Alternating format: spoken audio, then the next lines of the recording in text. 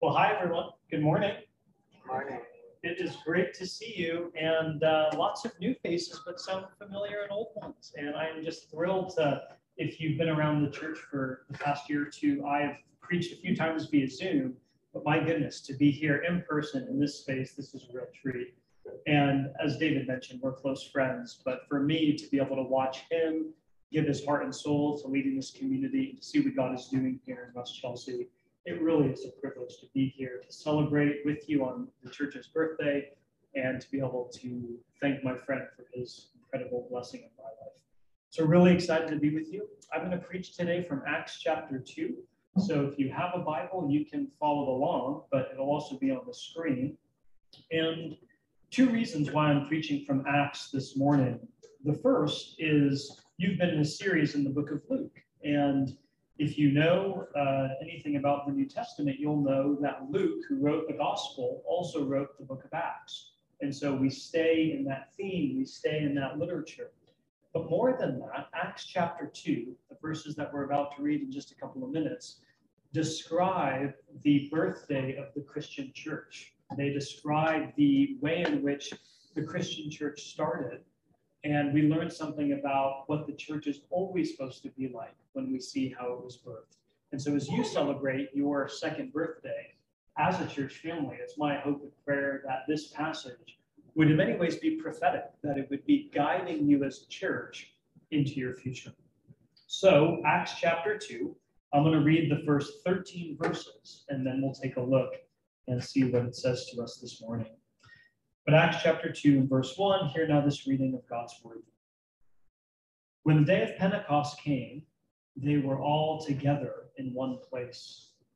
Suddenly, a sound like the blowing of a violent wind came from heaven and filled the whole house where they were sitting. They saw what seemed to be tongues of fire that separated and came to rest on each of them. All of them were filled with the Holy Spirit and began to speak in other tongues as the Spirit enabled them. Now, verse 5, they were staying in Jerusalem, God-fearing Jews from every nation under heaven. When they heard this sound, a crowd came together in bewilderment, because each one heard their own language being spoken. Utterly amazed, they asked, "Aren't all these who are speaking Galileans? Then how is it that each of us hears them in our own native language? Parthians, Medes, Elamites, residents of Mesopotamia, Judea and Cappadocia, Pontus and Asia, Phrygia and Pamphylia, Egypt and the parts of Libya near Cyrene, visitors from Rome, both Jews and converts to Judaism, Cretans and Arabs, we hear them declaring the wonders of God in our own tongues." Amazed and perplexed, they asked one another, "What does this mean?" Some, however, made fun of them and said they have had too much wine. That's God's word. Let's pray. God, thank you so much for this time for us as a church family to look at Acts 2. And we do pray now for the power of your Spirit to be with us, to bring illumination and transformation. We ask this for your glory and for our good as we pray together in Jesus' name. Amen. Amen. As we mentioned, this passage describes the birthday or the start of the Christian church. And here in these verses, there are three things that I think you need, that this church needs, if you're going to be the kind of community that brings renewal and healing into the community of West Chelsea and this city. And so what I want to do is take a few minutes to show you what you need, why you need it, and how you can get it. That's what's here in these verses for you and for this church. What you need, why you need it, and how you can get it. So first, what is it that we need? And the answer is we need to be filled with the Spirit. It's amazing that on the birthday of the Christian church, the gift that God gives to his people is the pouring out of the Holy Spirit. And for a rich Christian life, for a church to be fruitful and effective, what you need, what I need, is the filling of the Holy Spirit. And so in this first point, I want to take just a couple of minutes and talk a little about the Holy Spirit. Because if you're anything like me, when you first started thinking about Christianity, or maybe some of you to this day, As you hear the term Holy Spirit, or as you think about the Spirit-filled life, that can be a little mysterious and confusing. It might sound like we're talking about the Force from Star Wars, a kind of vague thing out there that you tap into in moments of crisis or desperation. But actually, the Spirit-filled life is the normal Christian life. And this passage tells us a couple of things that we need to learn about the person and the power of the Holy Spirit. So the first thing to see is the Spirit of God comes to his people as God's very own personal presence.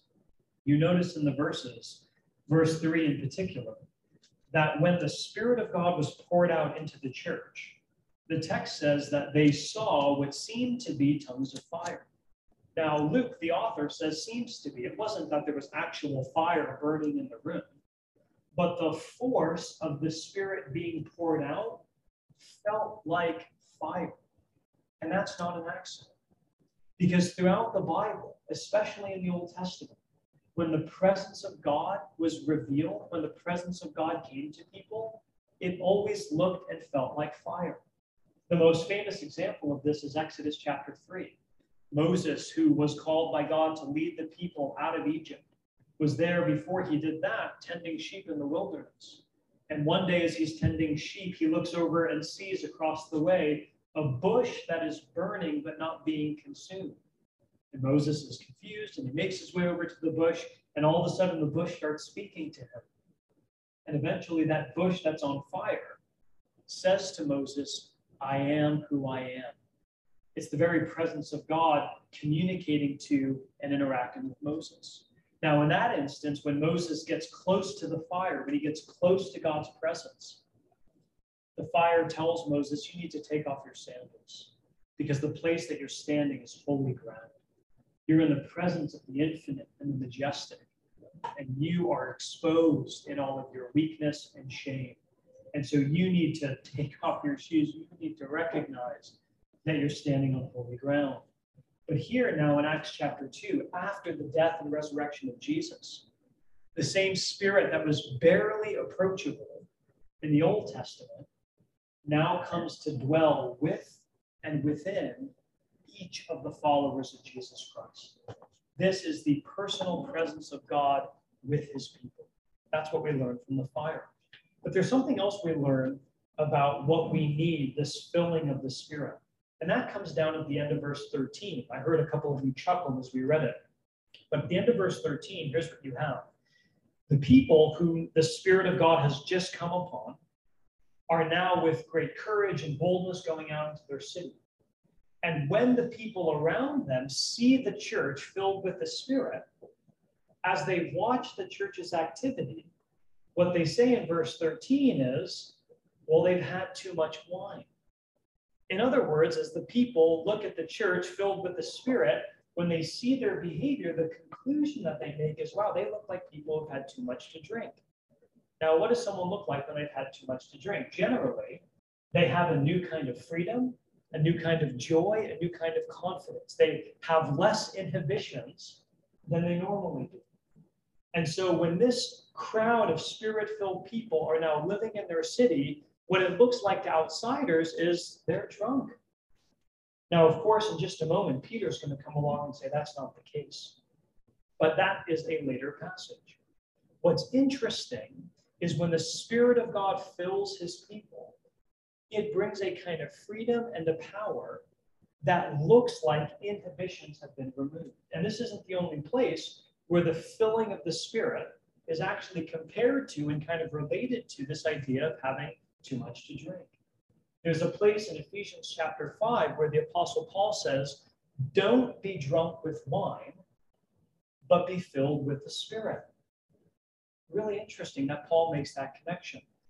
And Martin Lloyd-Jones, who many of you know was a British pastor in London, this is about 70 years ago, he was a medical physician before he became a pastor. And when he was looking at passages like these, he said, you know, this is really interesting. Because when alcohol gets into your system, the impact that it has is like that of a depressant. So the reason why people, when they are filled with alcohol, have more joy and confidence is because their senses are depressed. they become less aware of reality and therefore feeling more freedom. But Martin Lloyd-Jones says, when the Spirit of God comes into your life, what happens is you also are filled with a new kind of joy and confidence, but not because your senses are lessened, but they're actually heightened. The Spirit brings a new kind of freedom and boldness and joy by giving you the ability to see more, a heightened awareness of reality. One of my favorite examples of this is all the way back in the Old Testament, in 2 Kings. Some of you know the story. But in 2 Kings, there was a prophet named Elisha, and he was with the people of Israel in a valley camping. And one night, without their knowing, an enemy army came and surrounded the camp of Israel. And the next morning, the servant of Elisha goes outside, and he's waking up and he's stretching, and he looks around, rubs the sleep out of his eyes, and he sees on the mountains all around them that they are surrounded by an enemy army. And at that moment, he is filled with fear. He's filled with a sense of doom. So he runs back into the tent, he finds Elisha, and he says, "Alas, my master, how shall we do?" Which is, to be paraphrased, we're in real trouble. And Elisha goes outside, and he sees the enemy army surrounding them. And then he looks at the servant, and he says, "Don't be afraid, because those that are with us are more than those that are with them." And you could almost see the servant saying, "No, I've done the math, we're outnumbered." But Elisha then prays, and he says to God, "God, open his eyes so that he might see." And in that moment, God answers that prayer, and he opens the eyes of the servant, and he sees on those same mountains more chariots, but these are now chariots of fire. This is the army of God that's present to save and to defend his people. But here's the point. This is the key for the story. When Elisha realizes, when he sees that they're surrounded, he doesn't say, "Oh yeah, you're right. This is looking really bad. We need to pray for God to send help." All he says is, "God, open our eyes to see the help that's already here." And in that moment, as his eyes are open and he sees the help that is there, there's a freedom and there's a courage and a confidence that comes into the camp of Israel, and they're saved that day. That's what the Spirit of God does. The Spirit brings more freedom, more joy by making you more aware of spiritual realities. That's what the Spirit of God does, and that's why we need the Spirit. That leads us now to point two, not just who the Holy Spirit is or what we need, but secondly, why we need the power of the Spirit. And I'll be brief here, but this is in many ways the real burden of my sermon for you as you celebrate your church's birthday. We need the filling and the power of the Holy Spirit to make Jesus known in our city. You as a church need to be filled with the Spirit to make Jesus known in Chelsea and in all the parts of the city that you live and work and play in.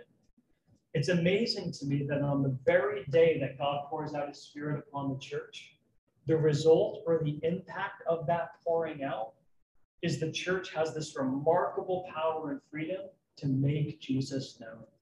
Let me show you how that works in the text. Verse 4, the Spirit is poured out. It says, all of them were filled with the Spirit, and they began to speak in other tongues as the Spirit enabled them. Now, there's lots of questions in the Christian church about the gift of tongues and what does that all mean? But actually, this passage is really clear. There's not much mystery. Because when the Spirit of God is poured out, they're speaking with other tongues. You say, well, what's that about? The rest of the passage tells us. This is a time in which Jerusalem was filled with people. Think New Year's Eve in Times Square. Jerusalem was packed to the gills with people. And people came from all over the world to celebrate a great festival. So you had people from all the different places that are mentioned in these verses. And they all spoke different languages. They all had different ways of communicating. And when the Spirit of God is poured out, the church, the Christians, begin communicating the wonders of God. They're sharing the gospel. They're talking about God and Jesus. And the people who have come to the city, the people who are from all over, start to hear the wonders of God being spoken in languages that they could understand. This was a miracle in which God enabled people to speak in languages that they had never learned, but the languages of the people who were present in the city on that day. To be really simple, I don't know German, but it would be like me speaking German so that someone who spoke German could understand what I'm saying. That's what's happening in these verses. Now, what's the point? When the Spirit of God came down, it equipped the church to translate the message of the gospel into a language that the peoples around them could understand. And that's what we need the Spirit of God to be and to do as a church in Chelsea today. We need to have the Spirit of God help us to communicate the truth about Jesus in ways and through stories and with images that the people around you can understand.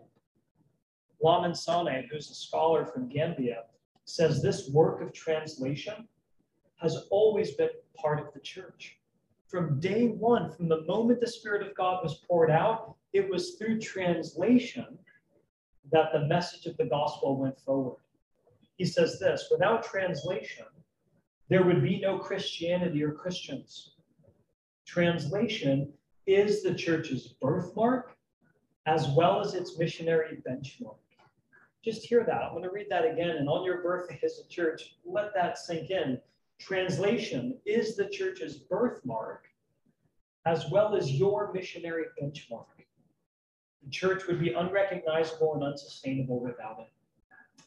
Now, in a city like New York, most people speak English. Not all, but most. So what does translation mean for a church like ours? It means recognizing that so much about the Christian faith, as we communicate it with others, needs to be presented in ways that modern, secular, irreligious people can understand. It means communicating the truth of the gospel in ways that make sense to your colleagues and to your neighbors and to the people at your kids' schools. To give an example, let's say someone at your work says, "Why are you a Christian?" One answer that you could give, you could say something like, "Well, God elected me for salvation, and I believed in the sacrificial death of the Lamb of God, whose blood atones for my sin." Now, that's true. There's nothing about that answer that's inaccurate. It's just not translated. It doesn't make sense to somebody that you're talking to. But if that same person says to you, "Why are you a Christian?" and you say something like, "Well, all of my life I've been trying to find meaning and acceptance and feeling like I belong. But in Jesus, I found someone, or better yet, someone found me, who sees me to the bottom and yet loves me to the sky. And finally, I'm starting to have peace." That colleague might say, "That's interesting. I'm looking for that too. Could we talk more?" The same truths in each of those sentences, but one is translated. And what the Spirit of God does is he comes into our life to give us freedom and boldness and confidence to translate, not change, but translate the message of the gospel in ways that make sense to the people around us. And if you're looking for a resource that's really helpful in this act of translation for our current moment, can I just recommend a book by Becky Pippert called Stay Salt? If you're looking for one of the best resources on how to translate the gospel message for our world today, her book is as good as it gets. Stay Salt by Becky Pippert. And to conclude, the last question I want to ask is, how do we get this? We need the filling of the Spirit to make Jesus known in ways that people around us can understand. How do we get it? And the answer is through the greatest act of translation the world has ever known, the incarnation of Jesus Christ. In John chapter 1 and verse 14, we're told that Jesus is the Word made flesh. Think about that for a second. The Word made flesh. You and I could have never learned God's language. We could have never spoke to God or actually understood his speaking to us unless God found a way to translate down to our level. Unless God found a way to communicate his glory and his grace in a way that we can comprehend. And he did that in the person of Jesus. Jesus took on flesh and he came and made his dwelling among us. Jesus is grace and truth. Grace, you're sinful. You are separated from God. Truth, you're love to the sky. Jesus is grace and truth in human form that we can understand, that we can relate to. And what the Spirit of God does is he comes into your life and he takes truth about Jesus and he lights it up. The Spirit of God is like a floodlight. A floodlight, as you know, is a very bright light that you don't look directly at. You look at what it's illuminating. And the Spirit of God comes into our world to light up Jesus, to take the truth about what Jesus has done, the truth about who Jesus is, and to make it real and beautiful to your heart. Many of you identify as Christians. Many of you would say, I go to church, or this is my faith community, but the truth of Jesus isn't illuminated in your life. It's not palpable. It's not a force that gets you energized and filled with confidence as you go out into the city. That's where we need the Spirit of God. Because the Spirit of God takes the truth we know in our heads and it makes it electric in our hearts. One pastor used to tell the story of one day walking down the street and seeing a little boy with his dad. And as the little boy and dad were walking down the street holding hands, all of a sudden, the dad bends down, picks up his son, gives him lots of kisses and says, I love you, and he tickles him, and the boy is laughing and having the best time, and then the father puts him back down and they keep walking. And the pastor watching that incident unfold says, that's what the Spirit of God does in your life. You're already a Christian. You're already a son or a daughter of God. But the Spirit takes truth that you know objectively and it makes it felt experientially. The Spirit takes truth that you know about Jesus and it lights it up in your heart such that you feel yourself to be a son or daughter of God. And when you feel yourself to be God's child, when you see God's act of translation in Jesus, that gives you the joy and the confidence you need to go out and serve your city, to make Jesus known in ways and through forces and images and stories that people around you can understand. So, my prayer for you is that you would be a church filled with the Spirit, to make Jesus known as you experience the love of Jesus more palpably in your own life. Let's pray for that to happen. Our God, thank you so much for this opportunity that we've had as a church, as a community, to consider Acts 2, the pouring out of the Spirit on the birthday of the Christian church. But Lord, I pray now that you would do that in this place today, that you would pour out your Spirit, that you would equip Storefront Church to be a place that makes Jesus known in Chelsea and in the city and in our world. That you would help us to do that in ways and through images and with stories that make sense and that land with power in the people that we speak to. Lord, most of all, even as we've heard from Connie a few minutes ago, lots of us are carrying pain today. Lots of us are hurting. And so may your Spirit bring joy and freedom and confidence and healing as we experience Jesus' love for us afresh. Jesus, the world's greatest act of translation, made your grace real to us. May we experience him now, we pray. In Jesus' name.